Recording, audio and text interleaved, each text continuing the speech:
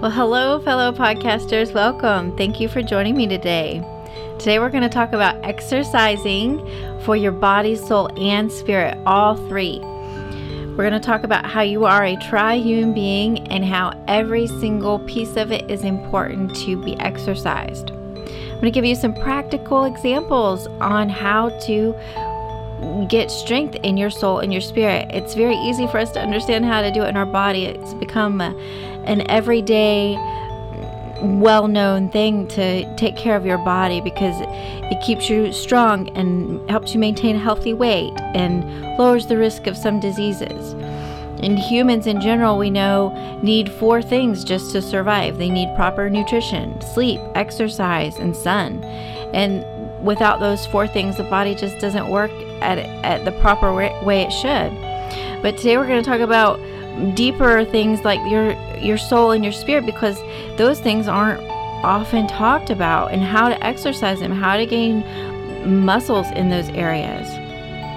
We'll start off with Ephesians 6:12. It says, "For we are not fighting against flesh and blood enemies, but against evil rulers and authorities of the unseen world, against mighty powers in this dark world, and against evil spirits in the heavenly places." And I just want to take a moment to say that there's 4 things mentioned in there, and that's one of my favorite things to point out is there when the word mentions 4 things in order, it's showing you that there's weapons of warfare if you can dig in deep. So it says that there's evil rulers and authorities, mighty powers, and evil spirits. And I'm not going to go into all of that. I just want to point it out to say that there's 4 things there, and you can dive into that, or we'll get into that in another podcast. But today we're going to talk about the fact that we are not fighting a war with our physical body. And it's so easy for us to go exercise and walk and run and lift weights and get our body strong. But what do we do to exercise our soul and our spirit? Let's first talk about our soul. Our soul is comprised of 3 things that I like to summarize. It's your mind, will, and emotions. And so I'm going to break out those 3 things for your soul, and then we'll talk about your spirit and how to build your spirit. So with your soul, let's talk about the mind. In 2 Corinthians 10:5, it says, "We destroy every proud obstacle that keeps people from knowing God. We capture their rebellious thoughts and teach them to obey Christ." And so it's saying that we need to make every thought come captive, and we need to look at it and see, is it pure and holy and good? Which is what we talked about before, about making sure that you're thinking on those things that are excellent and worthy of praise. And we're going to pay attention to your thought life. So I'm going to give you some practical examples on actually strengthening your muscles in your mind. I want you to try to think about this week whenever you start to daydream or you start to think about random thoughts.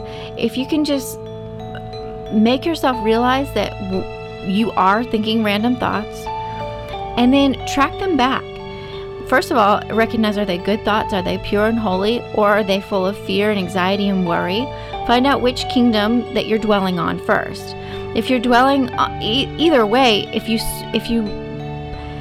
you take a moment to just look back and find, where did this thought come from? Where was the root of this thought? It will actually exercise your muscles to pay attention to your thoughts and then find out where they came from. Find out which kingdom they're coming from and find out how to implement them. If they're from the kingdom of God and you just thought you were daydreaming, well, put them into practice. Put them into your daily life, however God is instructing you. But pay attention to your thought life and keep short accounts. In other words, if you start to feel anxious or full of fear, take a moment to recognize your body is reacting to these thoughts. Like you might have, your pit of your stomach is all squirmy and feels funny.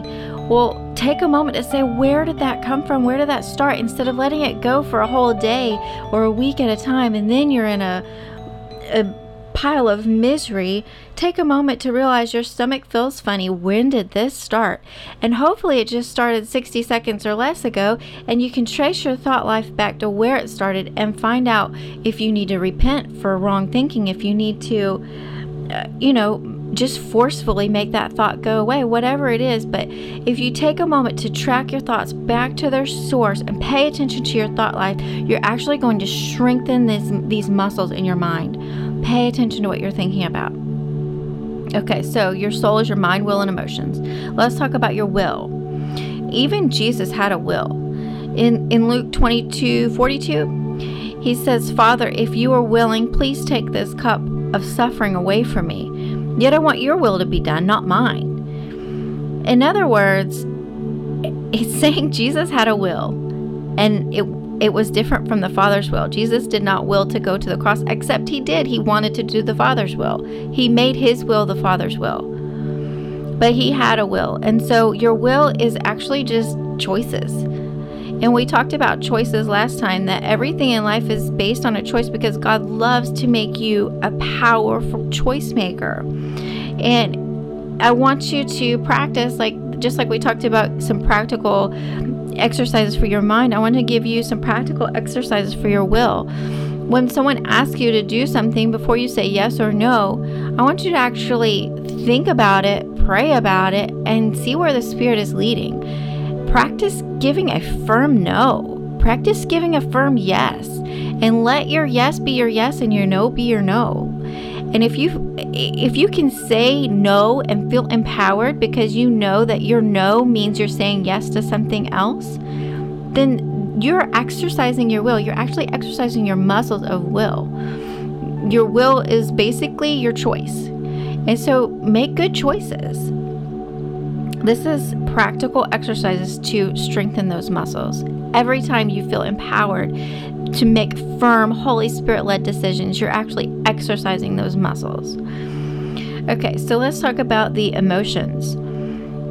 In Proverbs 14:29, it says, "People with understanding control their anger.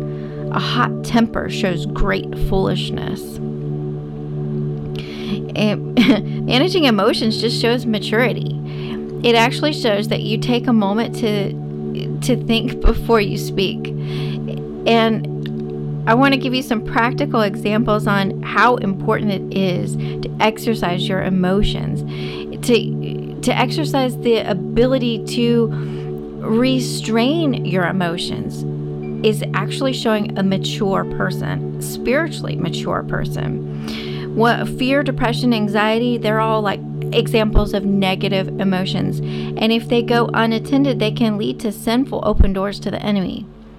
So if you're practicing keeping, control of your mind and your will, and your emotions come up and you feel this fear and anxiety like we were talking about before with your mind, take a moment to manage that emotion. Instead of going into a downward spiral, decide to say, wait a minute, why do I feel fear? Where did this fear come from? Is this a healthy fear, or is this fear from the enemy? It's because sometimes you just need to face fear straight on and go through with the action of whatever it is that God's leading you to do. And sometimes fear is a healthy emotion that's saying, watch out. And either way, whenever you're exercising your thought process to actually see, well, what am I feeling? What are these emotions? Before you just let them out all willy-nilly, you're actually showing maturity. And even good emotions like happiness, they need to be managed too. I know when I was first hearing the voice of God and I was speaking to people thinking, well, I think that God is saying that they have a little girl at home, like they have children, they might have 2 children or whatever it was. Whenever I would ask the person and they would say yes, I would get so excited that I would actually forget to encourage them even more than what that was just a basic word of knowledge that I'm sure God wanted to go deeper in and talk to them about and show them how much He loved them. And I got so excited that I heard the voice of God that I had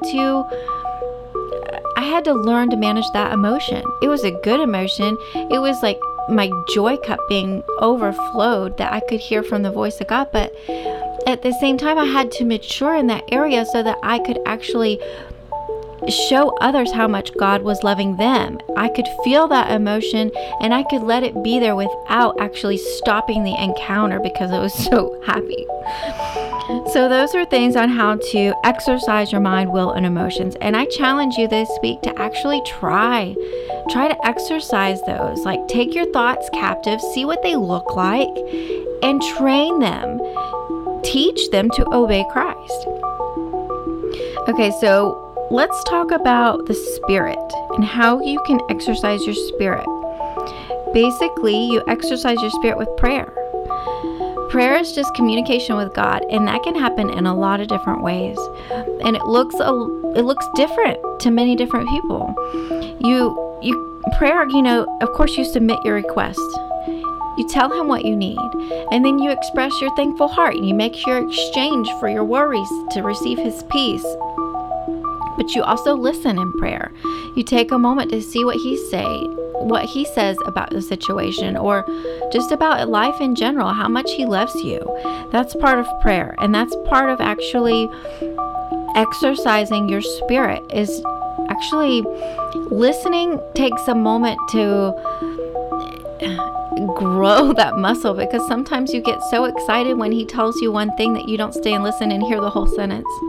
So it takes a maturity level to actually grow that muscle of being still and listening. It's easy to listen, but how long can you listen? Can you listen to the whole sentence he has to tell you, or do you leap at the chance that he just speaks "I love you" to you? Either way is great, but I challenge you to exercise that muscle to really sit still and listen. And prayer is also worship. Worship can happen with your known words, with your, you singing a new song, with your singing a song that you already know. You're singing a song that's just coming out of your spirit. And worship can happen with tongues. It can happen with tongues of that the Holy Spirit gives you, which is just a gift. And prayer is also reading the Bible. And it makes me think about this weekend. We got in South Georgia, we got hit with a pretty bad storm, and I spent a couple hours cleaning up the yard with the family. And as I was pulling weeds and picking up sticks, I was thinking these weeds are really coming out quite easily because the soil was so wet. And it made me think of the scripture Ephesians 5:26, where it's talking about Christ. He gave up his life for her to make her holy and clean, washed by the cleansing of God's word. It was about the husbands loving your wives. But we get holy and clean by being washed with the cleansing of God's word. And just like those weeds were easily coming up as they were wet, if there's anything in our life that doesn't belong, when we read God's word and we're actually cleansed by his word, those weeds in our life can be plucked really easily, and honestly, not very painfully, because we're wet with the Holy Spirit, with the God's word. And I just challenge you to exercise those muscles in your spirit. Pray, communicate, submit your request, listen, worship, and read the Bible. Take time to read the Bible. Is so important, and ask the Holy Spirit to be with you and talk to you as you read. Before you start reading, ask him where to read. Make sure that he is part of your scripture life, that you're not just reading just the word. It's not just for knowledge, it's for revelation. And you can only get that revelation through the Holy Spirit.